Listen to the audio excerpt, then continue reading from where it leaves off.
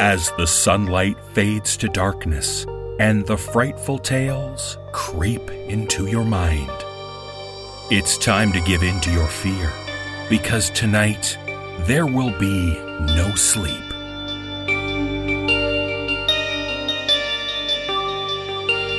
Brace yourself for the No Sleep Podcast.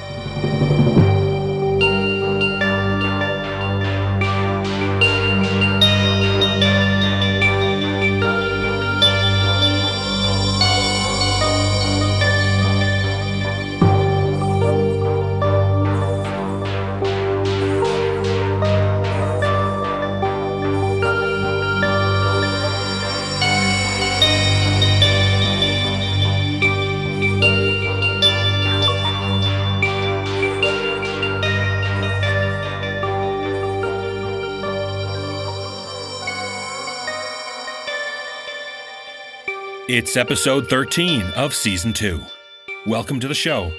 I'm your host, David Cummings. We have 5 tales for you this time, featuring mysterious visitors, creepy cemeteries, and tormented youngsters. This episode's final tale reminds us that Halloween is right around the corner. And with it comes the second annual Halloween episode of the No Sleep Podcast. We've got a fully packed bonus episode for you this year, so make plans to settle in for some spooky stories after the trick-or-treaters have gone to bed. The episode will be coming out, appropriately enough, right on Halloween, Wednesday, October 31st. So don't forget to check the website, or however you get your podcasts delivered to you, for the Halloween bonus episode. It's my Halloween treat to all our listeners to celebrate the scariest night of the year. Now, on with the show. Our first story is a quintessential tale for this podcast. It's about a young man who experiences a sleepless night. Getting no sleep during those long, dark hours allows him to have some very strange encounters. Author Mark Copeland reads his own story about what he experienced when the clock read 5:19.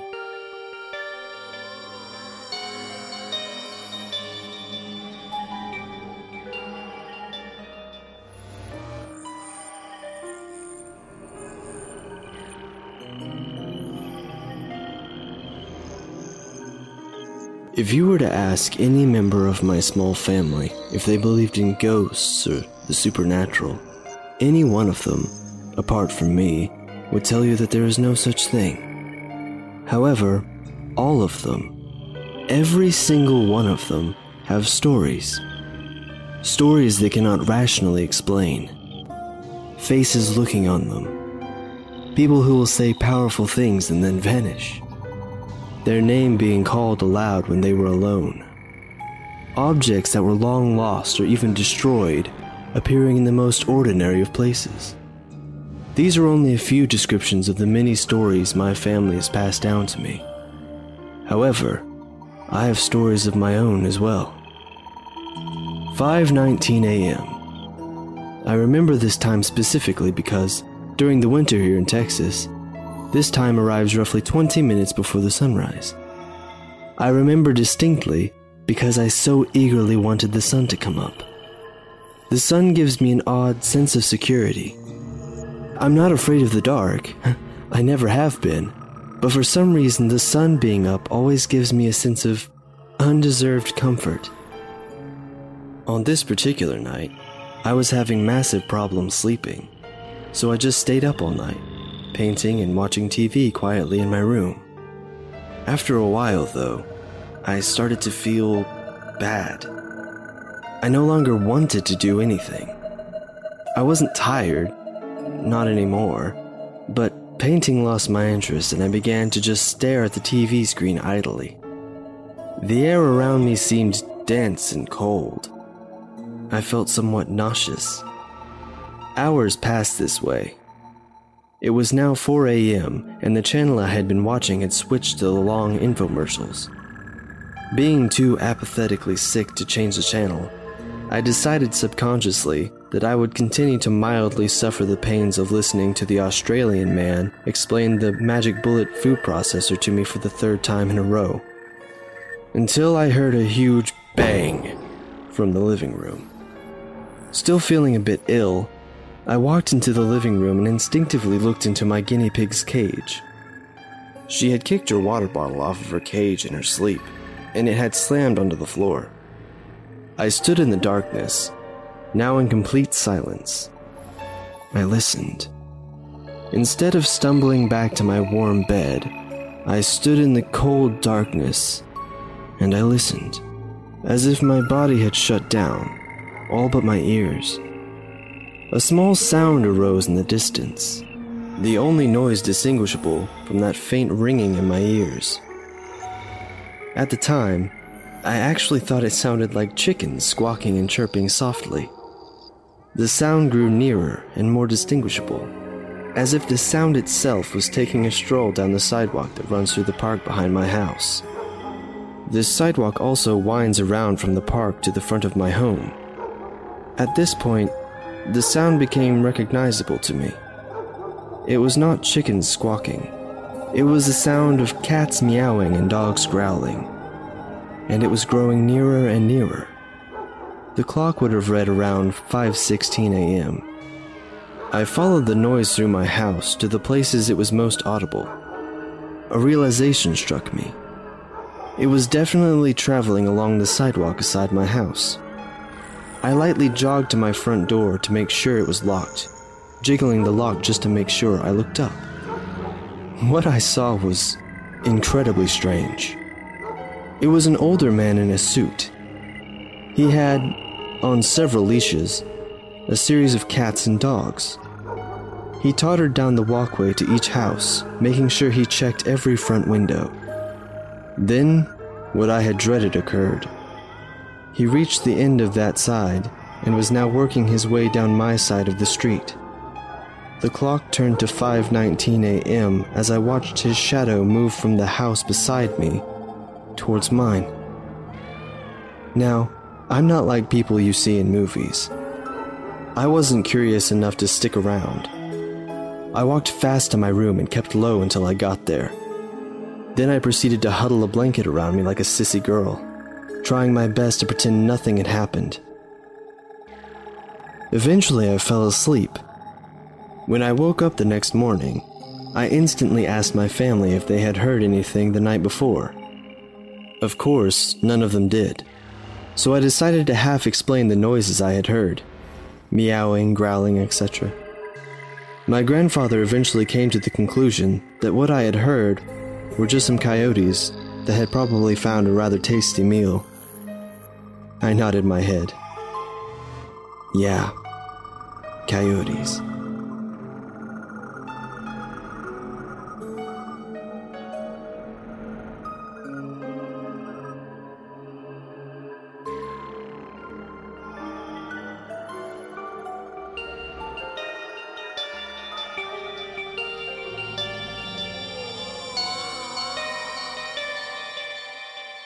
When a person leads a less than exemplary life, it's easy to make enemies. With any luck, you can steer clear of the people you have wronged. The last thing you would want is to be around those people all the time, with no means of escape.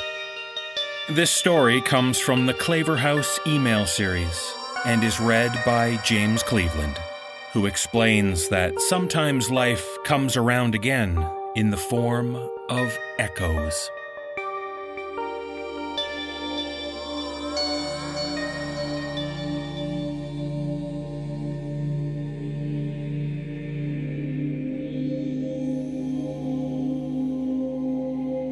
It's Tuesday, so of course, Billy fucking Brannigan's here.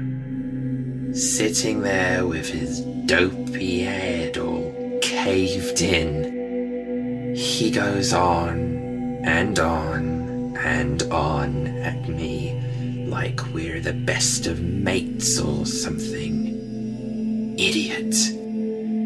He's one of those people that if a thought comes into his head, it comes straight out of his mouth. So I get this stream of consciousness crap from him for hour after hour. Poor bastard doesn't even know he's dead. Red morning light spills into my room and across my bed, getting into my eyes so I can't get back to sleep. Not that I could with Billy rambling on again anyway. Looks like the day started then. Just got to wait it out as usual. The TV flicks on automatically at 9. Some shitty game show or something. Billy laps it up. I can't tell which is more annoying. Billy snorting and braying with laughter or the stupid show itself. Still, at least it stops him telling me the donkey story. Again. I've lost count of how many times he's told me that damn story. And it wasn't even funny the first time. 10 o'clock, and the nurse comes. Checks my bedpan. Gets me in my chair and wheels me off to the day room. Bitch. She's just as bad as Billy. Prattling on about nothing the entire time. I'd kill her if I could. Passing the bathrooms and the guy in the tan trench coat is there again. Pacing up and down. Dripping water everywhere from his sodden clothes. He stops pacing and glares at me as I roll by, giving me his usual hate-filled stare. Never says a word, that one. Just paces and glowers with his cold, lifeless eyes. Looks like a mean bastard, though. Truth be told, I don't remember him at all. I suppose he must have drowned or something. Anytime there's water around, he's there. Probably deserved it, the fucker. The day room is another circle of hell. More decrepit, worn-out wrecks arranged around little tables, all facing the television set in the corner. Stinks of piss, and the heating is cranked up so high it's like being in a sauna. Don't get old. Just don't. They say it creeps up on you slowly. Like hell it does. Didn't with me, anyway. Hit me like a ton of bricks. Yeah. Your bones start to ache a bit and you get tired quick. But that's all stuff you can fight against. And I was always a fighter. No, one morning you just wake up and something goes pop in your head. And suddenly your body isn't yours anymore. Like a puppet with its strings cut. A stroke, they call it. That's a laugh. A stroke. More like a fucking hand grenade in the skull. Boom! Bye-bye, body. Bye-bye, life. Oh, Christ. Some idiots put the football on. And sure enough, now the kid's here again. Standing in the corner like a naughty little boy. He's the only one I really feel bad about. He doesn't look too bad from here. You can barely see the slit in his suit where the knife went in. Just looks a bit pale. And the stain could be wine or ketchup or something. Poor little bastard. That's when they started arriving. After the stroke, I mean. After there was nothing I could do about it. I've lived a life, you see. You won't find many like me in this world, that's for damn sure. Anything I wanted, I took. And anything that was in my way, well, let's just say that obstacles never stood in my way for long. People had a habit of disappearing around me if I couldn't find a use for them. Never expected the fuckers to come back, though. They follow me around like lost little ducklings now. You want to hear the torrents of abuse I get from some of them. The wife's the worst. The second one, I mean. It's late at night she comes, after everyone else is asleep, and I start feeling a bit amorous-like. Back when we shared the same bed, I used to wake her up at times like these and have my wicked way with her. But now she just sits and screams and bawls at me, her cleanly cut throat gibbering like a second mouth. So, this is my life now. All the life I have left to me, tormented by all these schmucks when there's absolutely nothing I can do about it. Life sure has a keen sense of humor. Unlike Billy fucking Brannigan. 2 o'clock in the afternoon and the nurse wheels me back to my room and points me out the window. Billy acts like I'm his long-lost brother he hasn't seen for years. And before long, he's off on the damn donkey story. Again.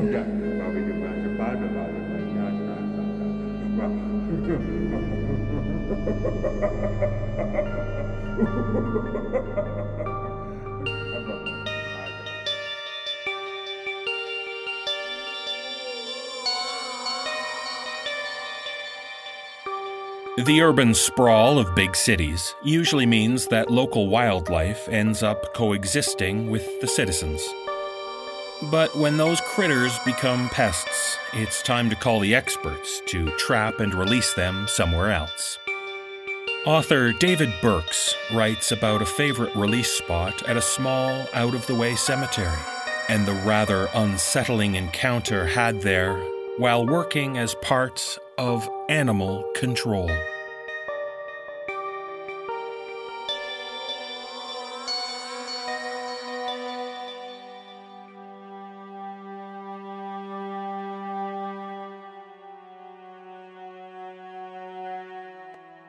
I work as an animal control officer in the North Texas area.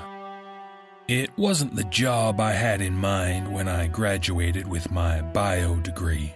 But then again, I'm not really sure what I had in mind. The pay is better than any of the entry-level lab tech jobs in the area, and it kept me working with animals. That's important considering I want to apply to vet school. Experience can be that dividing factor that separates you from a horde of highly qualified, highly intelligent hopefuls that would do anything for a spot in the next freshman class. That said, I admit to feeling overqualified for my position, and it leaves me feeling as if I have something to prove to the world. There are times when I want to shout, "I have a degree! I worked hard! I made great grades!" These times seem to mostly coincide with the more demeaning aspects of my job. For example, when I find myself preparing to peel the meaty, smudged remains of an opossum from the road. With a little effort, I swallow my pride, hold my breath, and manage to deprive some poor buzzard of a decent meal. The key to retaining my sanity has been daydreaming. Since a large portion of my job revolves around service calls for the public, I spend a large portion of my day behind the wheel. This has provided me with an excellent setting for daydreaming. When the morning rush of requests subsides, just enough to afford a good half hour of quiet, I head towards one of the several nature preserves sprinkled throughout the city. The routine is always the same. I gently nudge the truck over a curb, center my wheels on the haphazard trail leading into the woods, and guide my truck and whatever inhabitants I've picked up that morning towards my favorite spot, which just happens to be next to an old forgotten cemetery. A couple of my coworkers had first shown me the place. It's one of our release points where we take the raccoons, opossums, and squirrels desperate enough to gamble with a box trap and lose. I can only imagine what the ecosystem is like in this little remnant of wilderness nestled between the parking garages and multi-story buildings of civilization. It's steadily fed by a city of residents silly enough to believe they might one day collectively trap every single member of the urban wildlife. Animals that, simply put, evolved to coexist with humans and put to use the plethora of wasted food one can find in your average garbage bin. This is what my older coworkers call job security. The cemetery had nothing to do with making the place my daydreaming getaway. In Texas, you'll find places like these everywhere, complete with their very own historical marker. If anything, the cemetery was a blemish on an otherwise perfect truck-accessible oasis. On this particular day, I had just slid from the cab and started for the cages of the truck. The day was nothing special, humid and stale. It was when I first started reaching to unlock the cages that I heard the whispering. Interspersed throughout the whispering were giggles. The giggles were a stark contrast to the hushed, almost angry inflection of this whispering. But it was apparent that both were coming from the same source. Looking around, I tried to make out the origin of the sounds. Failing to identify my voyeur from my current vantage point, I started around the rear of the truck. On the other side was the cemetery, currently blocked from view by the enormity of the truck. It seemed almost too easy, too cliché. Ghostly whispering coming from a cemetery. I swung around the rear. There sat the little cemetery, undisturbed and, if anything, looking less imposing than ever. What tombstones remained jutted from the ground like neglected teeth, and the chain-link fence that surrounded them sat motionless in the muggy summer air. I strained my ears to hear the whispering more clearly. I couldn't pinpoint where it was coming from, but I knew it had to be close. I couldn't make out the words, and it sounded as though the person speaking was trying to talk to me through a wall. Almost like hearing a radio being played loudly through the closed windows of a car. I instinctively shot a glance towards the cab of the truck. Now, on the passenger side of the cab, having made my way around to get a clear view of the cemetery, I directed my gaze to the passenger window. From my current angle at the rear of the truck, all I could make out was a bare arm resting on the sill behind the tinted glass of the cab. My pulse quickened, and I felt my nerves begin to fray as a series of rapid impulses clouded my brain. Scream, run, look away, Don't look away. Call for help. I slowly reached to my belt, feeling for the smooth plastic of the walkie-talkie that connected me to the shelter and, by proxy, to the police. There had been rumors of homeless people using the area to congregate, sleep, do drugs, and whatever else homeless people find themselves doing, and I wasn't feeling very sociable. I brought the walkie up to my mouth and began to push in the talk button on the side. Before I could, a loud bang to the left sent the walkie flying and broke my previously unyielding gaze on the cab. It was one of the truck's cages, and I watched as the solid plastic door concealing the cage began to rattle with each successive hit from within. A quick mental checklist of my morning collection yielded 2 opossums and a squirrel, and whatever was behind that cage door had to be one of them. The banging on the cage gave way to a horrible screech. Indescribable in its agony, it was beyond animalistic. Simultaneously pathetic and terrifying, it was as if whatever animal inside was beyond being tortured to death. I stumbled backwards from the cab, absent-mindedly kicking the walkie into the grass behind me. Looking back towards the passenger window, I saw her face. Even behind the tinted glass, I couldn't help but notice how pale she was. Practically leaning into the window now, her hands pressed against the clear barrier.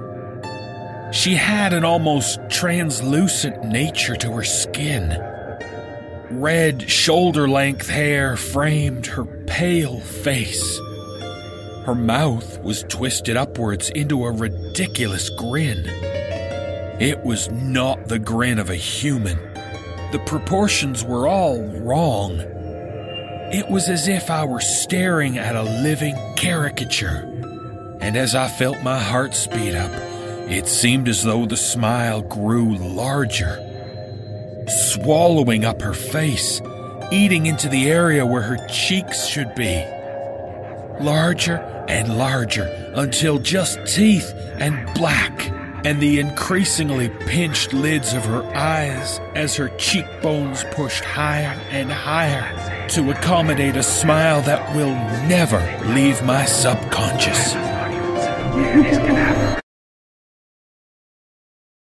When I snapped awake, it had been a full hour from when I originally popped the curb to my midday hideaway. I was sitting behind the wheel of the truck, and I pulled myself upwards towards it. My sweaty back peeled off the leather of the seat, and for a few wonderful seconds, I remembered nothing. Then, without warning, a barrage of memories flooded my mind.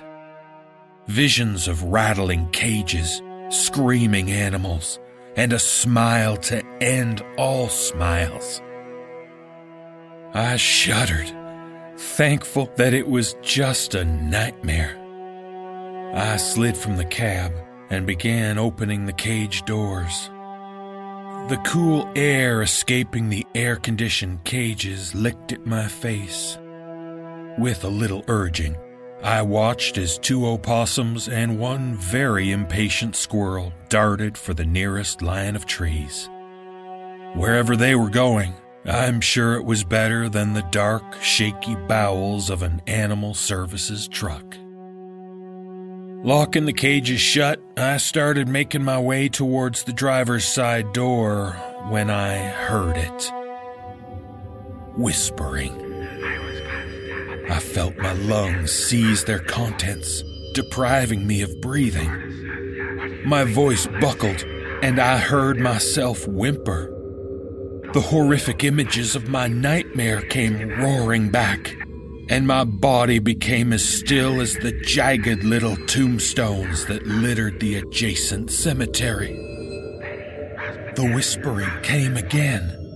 Unlike the whispering of my dream, This was coming in bursts, working up every single ounce of courage within my body.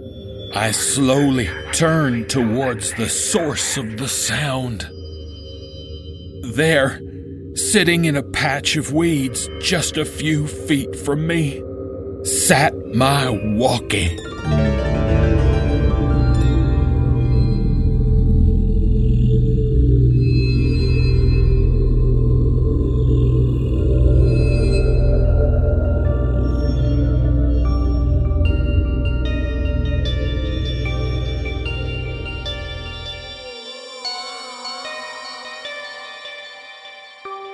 Living in a high-rise apartment means you get used to riding the elevators on a daily basis.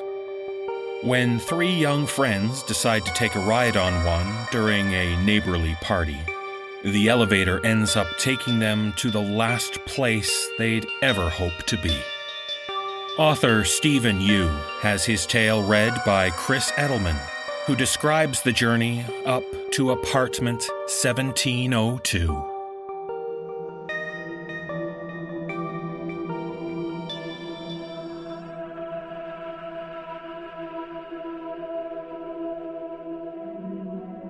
When I was 10 years old, I lived in an apartment building that was rather special.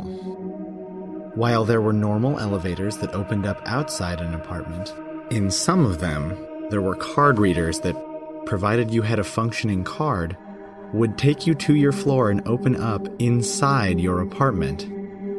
There were 3 homes to each floor, and so there were 3 elevators, but I won't get into that. But essentially, the only way you could get into a room with those elevators was if you had your apartment's card. Mom never failed to remind me of this, probably brought on by the fact that I never remembered to grab it when we went out. The night before our family moved away from the area, our friends hosted a party for us by the complex's swimming pool. Just as the parents were breaking out the wine and had settled into comfortable conversation, Adam, Brett, and I decided that we wanted to get a gigantic floating bed from Adam's apartment, which was 1802 on the 18th floor. We got into the elevator, scanned Adam's card, and laughed about how cold it was being in the building after getting out of the water. We grabbed the float without incident, and Brett and I got into the elevator while Adam turned off the lights. Suddenly, as I was holding the open button, the elevator beeped 3 times and its doors slowly began to slide shut. "What's going on?" Brett asked, and I shook my head in confusion as my finger jabbed at the unresponsive button. Clang! We could hear Adam yelling in protest beyond the metal walls, but the door wouldn't open. We yelled back that we would get back to the first floor and meet him there. He agreed and went out the door of his house to take one of the normal elevators. Brett, looking slightly uncomfortable, pressed the 1 button. It didn't work.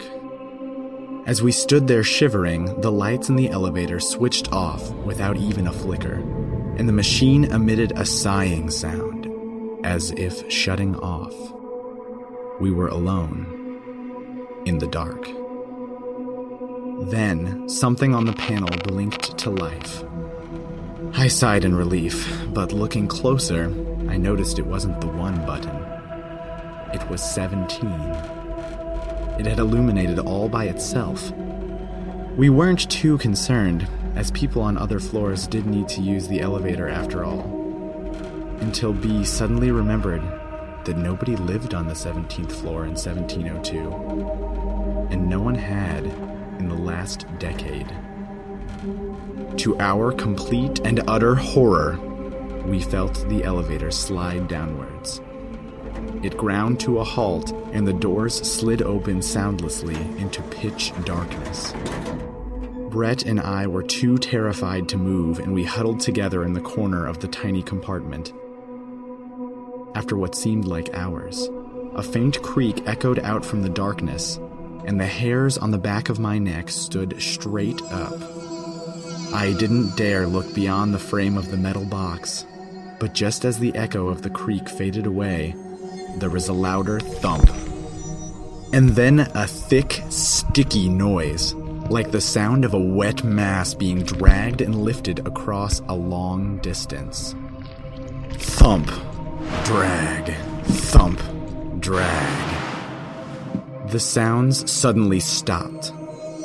Breaking out of his stupor, Brett quickly reached up and began smashing the close button with all his strength.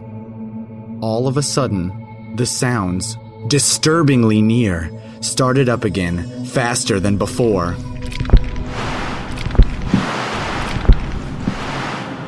Just as I heard the sounds round the corner to face the elevator, the door somehow had begun to close.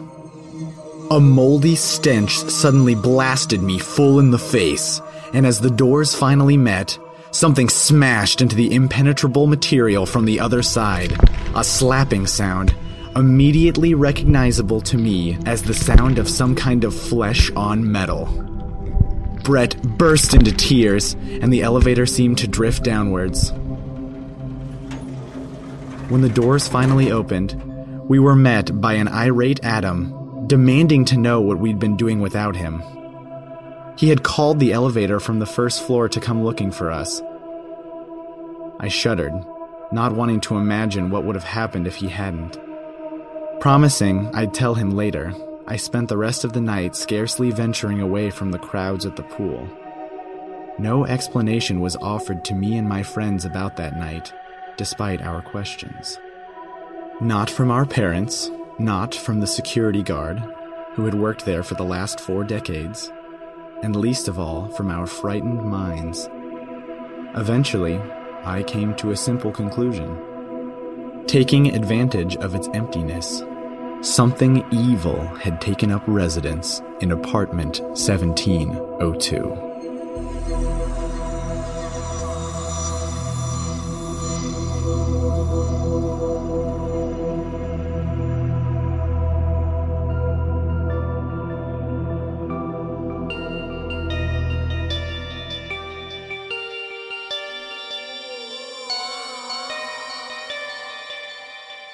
In our final tale, we meet a teenage boy whose father left him and his family years ago.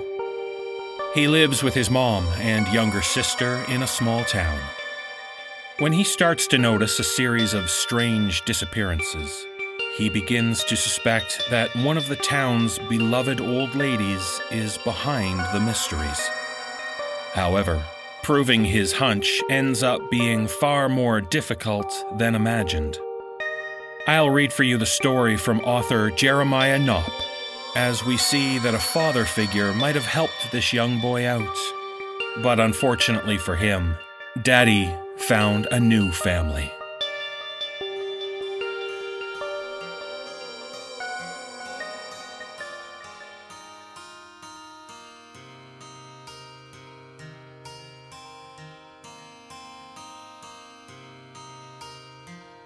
Old Lady Nelson, who lives on 2nd Avenue, is a sweet-looking old lady.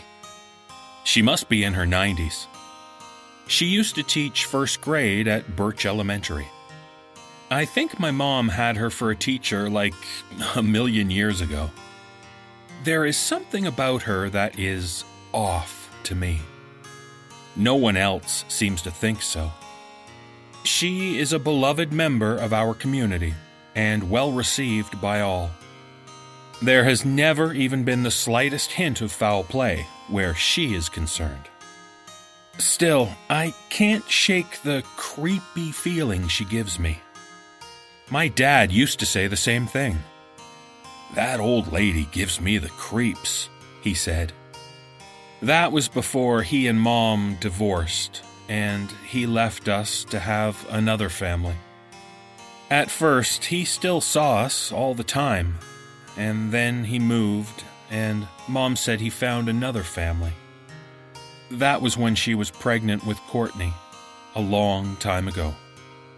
We never hear from him now. I try not to think about it. It won't make him come back. Anyway, my best friend Leo thinks I'm crazy. He loves Old Lady Nelson, always has. She bakes giant chocolate chip cookies for Halloween and every other occasion. They are really good. I can't argue with that. I even used to like her myself.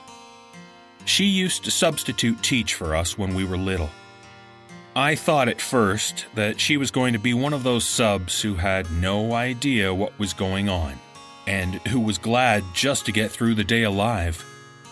I was wrong. She is super intelligent and creative. By the end of that first day, I wished she was our permanent teacher. She took us on a nature hike and taught us the names of all the trees and how to identify them by their leaves and bark. Also, she taught us what poison ivy and oak looked like. And I'm sorry, but that is valuable information for a 6-year-old who lives in southeastern Ohio. Then, at snack time, she handed out her amazing chocolate chip cookies and read us Where the Wild Things Are. We couldn't wait for our teacher to take another day off. We were devastated if they gave us a different sub, and I'm afraid we didn't act real great for them.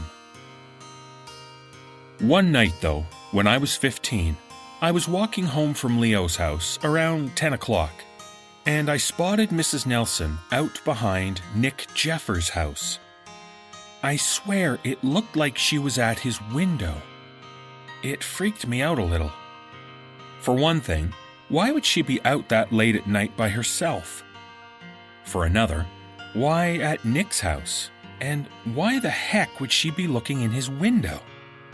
It was creepy. I told my mom when I got home because I was, well, creeped out, and I thought maybe someone should check on Mrs. Nelson to make sure she wasn't losing it or something. Mom told me not to worry, that she would go check on Mrs. Nelson, and she did. When she got back home, she said Mrs. Nelson was at home watching the news and said she had not been outside at all that evening. I tried to forget about it, and I almost did, until Nick went missing 2 weeks later. Nick was a goth kid.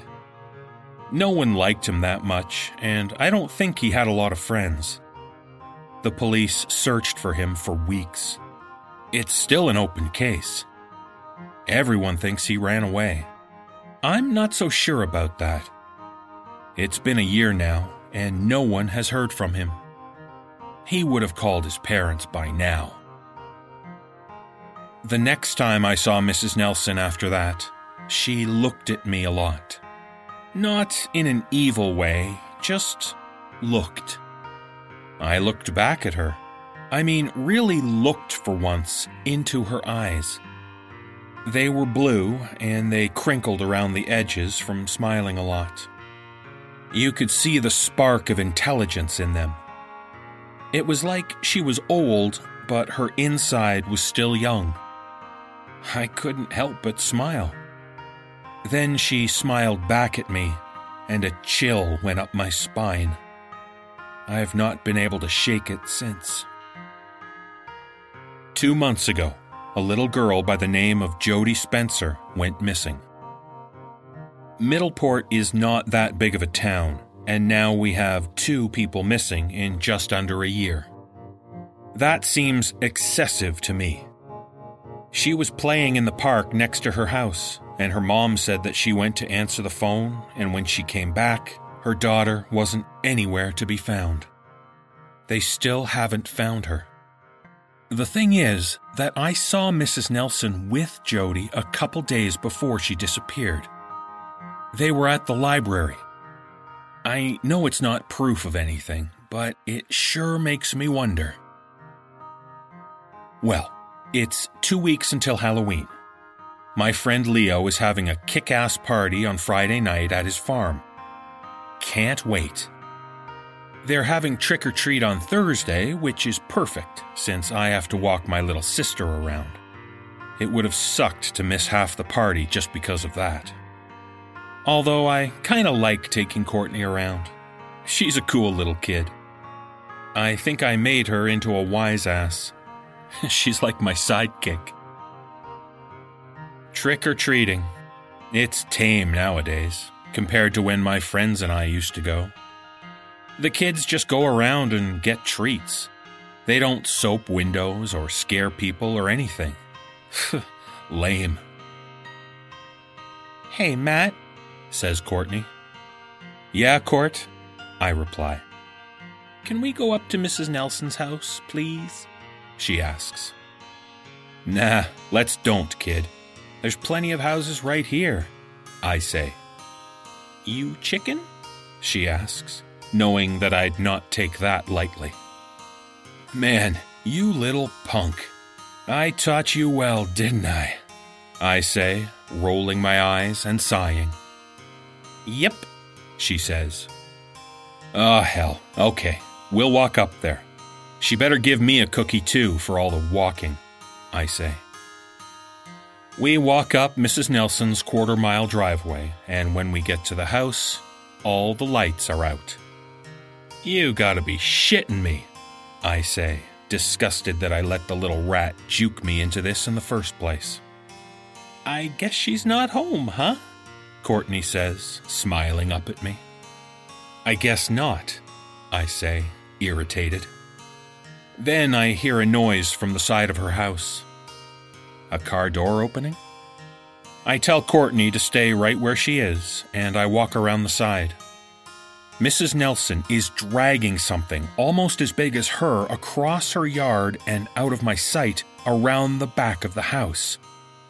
I start to yell out to her, but I don't.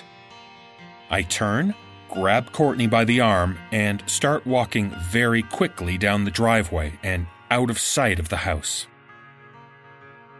"What, Matt? What's wrong? You look like you saw a ghost," Courtney says, almost in tears.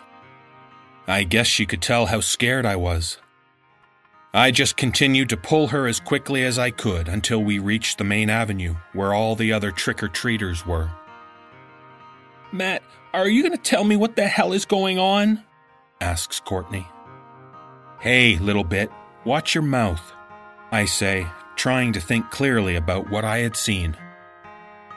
"You say it," she reminds me. "Yeah, I know that, but you can't. Anyhow, nothing's wrong. Just Mrs. Nelson in her underwear," I say, hoping she believes me. "You saw Mrs. Nelson in her underwear," she says, dancing around in a circle. "Oh, ha ha. Now, let's get on with the candy.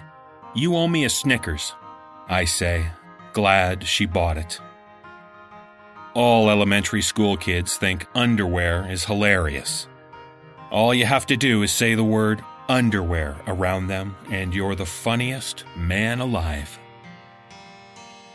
The next day, the town is stunned to find out that another child has come up missing. This time, it's a junior high kid, Seth Smith. I don't really know him.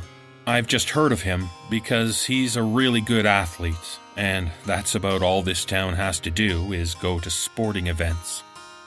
If you are a star jock, you're golden around here. Luckily for me, I can run.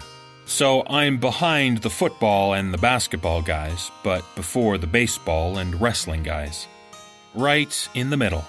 And that's cool with me. Something weird is wiggling around in my mind. I can't help thinking about Mrs. Nelson dragging whatever the hell she was dragging. What was she dragging around in the dark?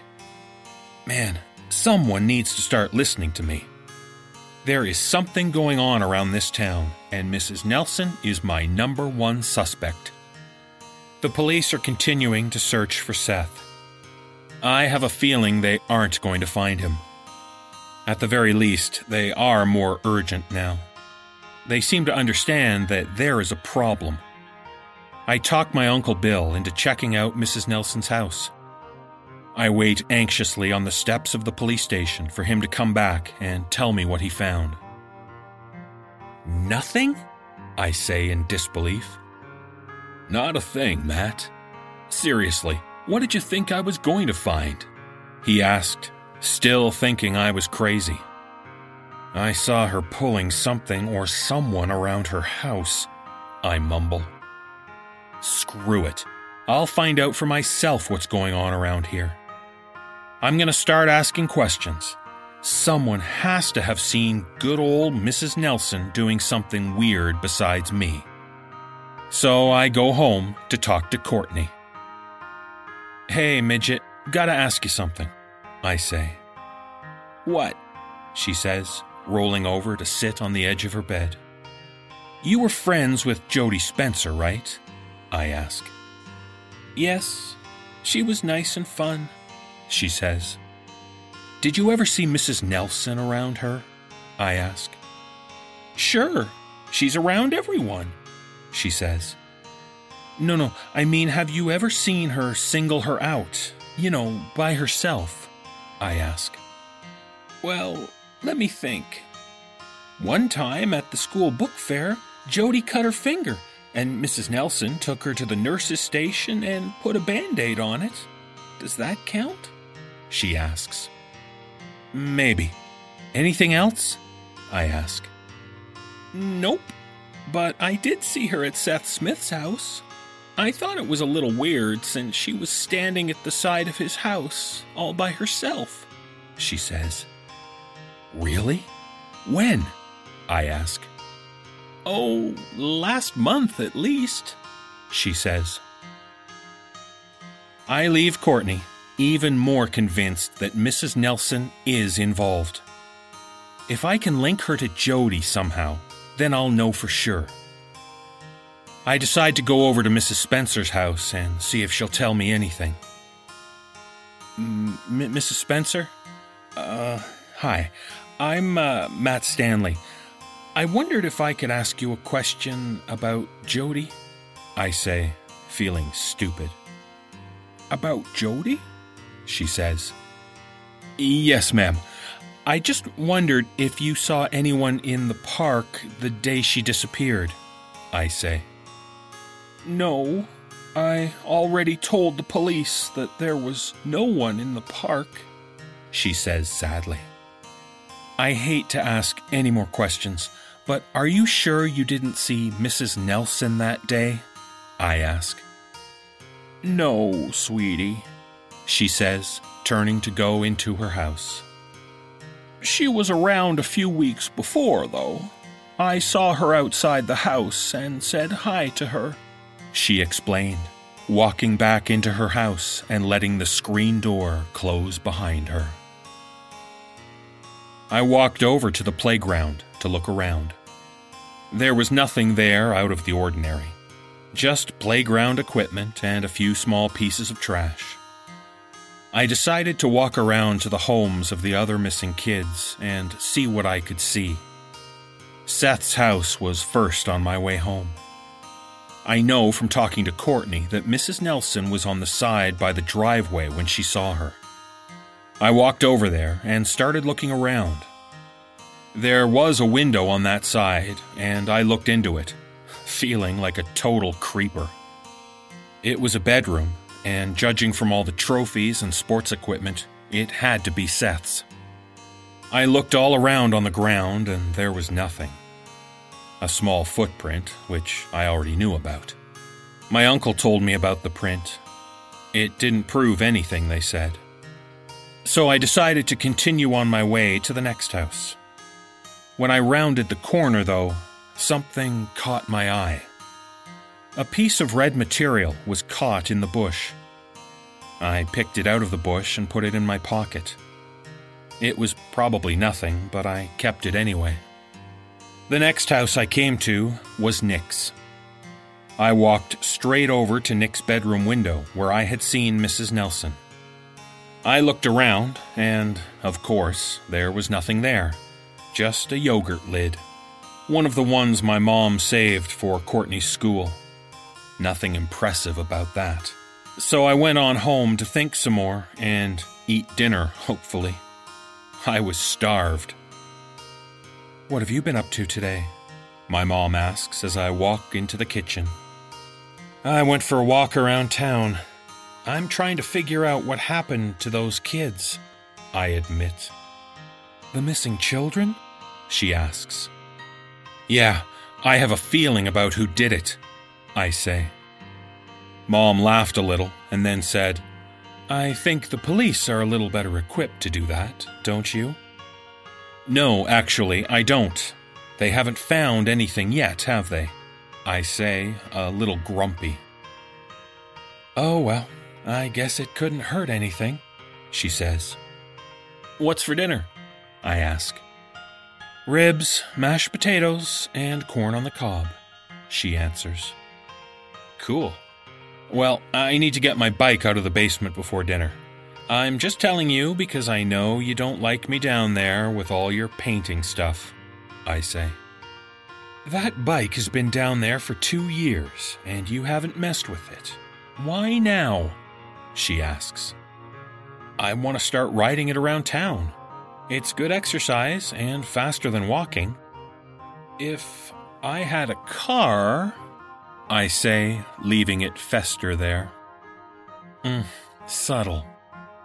Okay, get it, but stay out of my stuff, she says. One time a kid decides to paint a masterpiece and knocks over some paint, and you never live it down. I take off down the stairs, and I'm met with the smells that always waft around down there. It's mustiness, paint thinner, etc. It's not a pleasant smell. I hustle over to my bike so I can get back up the stairs when I notice a red jacket hanging over a chair. I walk over to it and pick it up. I look it all over and notice a tear on the right side near the bottom. I reach into my pocket and pull out the piece of fabric I found at Seth's. I blink my eyes a few times, thinking the fumes must be getting to me. It's the same material. The yogurt lid. And Mom works right across the road from the park where Jody was playing. They all knew my mom. They wouldn't be afraid of her. The walls start spinning, and I fall to the ground. I look over and see the shadow of a person at the bottom of the steps. Oh, Matthew, why couldn't you just let it go? I heard my mom say before I passed out. When I woke up, I was in an all-white room. The light was bright and hurt my eyes. I looked around and saw several large chest freezers and a metal table. There were 2 doors. I walked over to one and tried to open it. It was locked. I pounded on it, but it was metal and didn't really make any noise. I walked over and tried the other. What I found inside was horrifying. There were 2 bathtubs, and inside them were 2 human bodies in different rates of liquefaction. The smell was horrific, and I vomited on the floor. I stumble back out of the room. I stand there, my heart racing and mind spinning. Where the hell am I? What is this place? My mom, did she put me here? Tears start to roll down my face. I'm panicked and fighting for every breath. I turn and look at the freezers along the wall, and as much as I don't want to know what's in them, I have to know. I walk over to one and look in it. I'm stunned. Meat, just like you would find in our kitchen freezer. I don't know what to make of it. I walk slowly over to the next one and open the lid. I scream, and the lid slams shut again. Jody! I try to scream again, but nothing comes out. Tears are pouring and snot is running down my face, and I don't even care. My mother is a psycho. She killed poor little Jody Spencer. She's really dead. I bite my arm as hard as I can. I feel like I'm going crazy. This cannot be real. I feel my legs moving, and I see that I'm heading for another of the freezers, but my mind can't grasp why. I stop at the last freezer and open the lid. No scream this time. No feelings at all. How was I supposed to feel about seeing my dad like that? I guess you didn't find another family. Did you, Dad? I ask, giggling. I think I'm in shock and on the verge of hysteria. I giggle some more, although nothing is remotely funny. I know in my heart that I'm going to die, and I know my own mother is going to kill me. You know, I didn't see this coming. Not at all. I honestly thought she loved me. Then, a horrible thought hits me. Courtney, how can I leave her alone with Mom? I look at my dad, lying there all blue and freezer burnt. Then a thought hits me. I reach into the freezer and try to pry my hand into my dad's right front pocket. My heart starts to race as I feel the cold steel of my dad's pocket knife. I manage to pry it out of his pocket and stand there and look at the knife and my dad. Thanks, Dad, I say. I turn and walk toward the locked door, opening my dad's knife as I go. I put the knife into the lock and try to pick it. After several minutes, I realize that it's not going to work. I stand there looking at the knife and wondering if I will have the strength to stab my mom if I have to. I'm not sure, but for Courtney's sake, I think I can. I sit on the table and wait. Memories of my dad start flooding through my mind. I knew he wouldn't just leave and find another family. I just knew it. Fresh tears started to fall. I don't care. All my pride is gone. The door opens without warning. I heard no sounds of anyone approaching. I look at the door and wait for my mom to try to kill me. I hold the knife in my hand by my side, waiting. I'm ready. I know I can do it. Courtney needs me, I keep thinking to myself. After a few seconds, my mom walks in the door. She has no weapons that I can see. I wonder if she is going to let me live. I am her son. My dear, sweet boy. How did we get in this mess, she says. I have no reply. What can I say? There are literally no words. I want you to know, son, that I'm not going to kill you. I promise, she says. I sit there, stunned by this information. Is she going to keep me locked in here? She walks over to me and looks into my eyes. She touches my face. I push her as hard as I can out of my way and head for the door. Just as I think I'm going to get out, in steps Courtney, shutting the door behind her. Courtney, no! Now we're stuck in here! I shout. I turn and look over at my mom, who is starting to stir. Courtney, sweetie, Mom is having a bad day.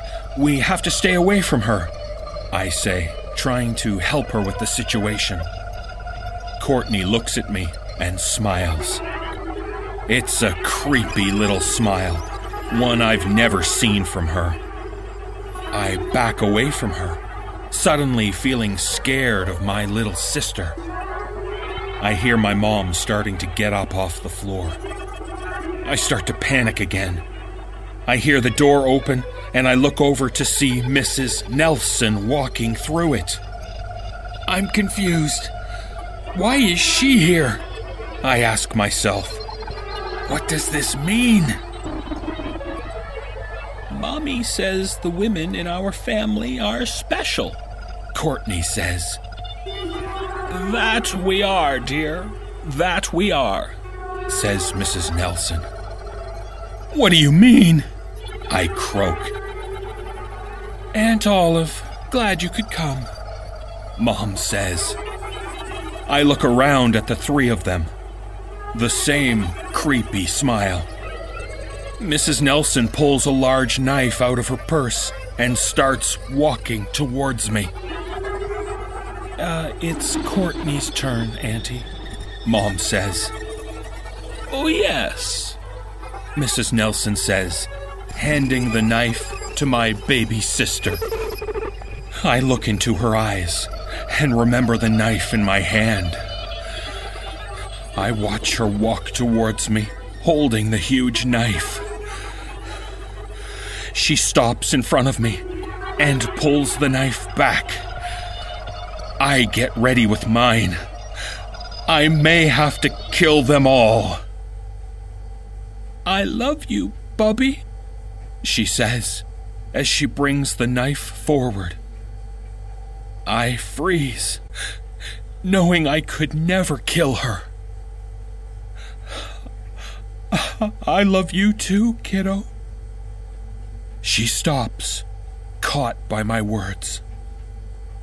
Mommy, I can't do it, my sister cries out. It's okay, hon. It was scary my first time, too, my mom says consolingly. He'll be here when you are ready. I watch as my mom takes her hand and leaves with my aunt, locking the door behind her.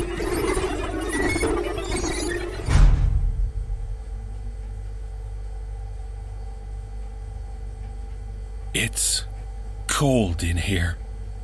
So cold. They will be back. Eventually.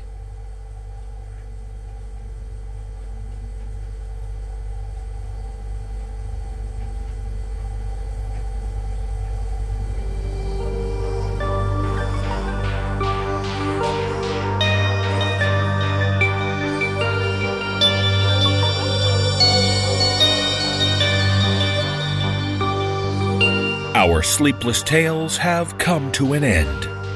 Thanks for sharing the darkness of the night with us. Join us again in 2 weeks' time when we unleash more disturbing tales designed to afflict your night with no sleep. To continue your sleepless experience, visit the nosleeppodcast.com.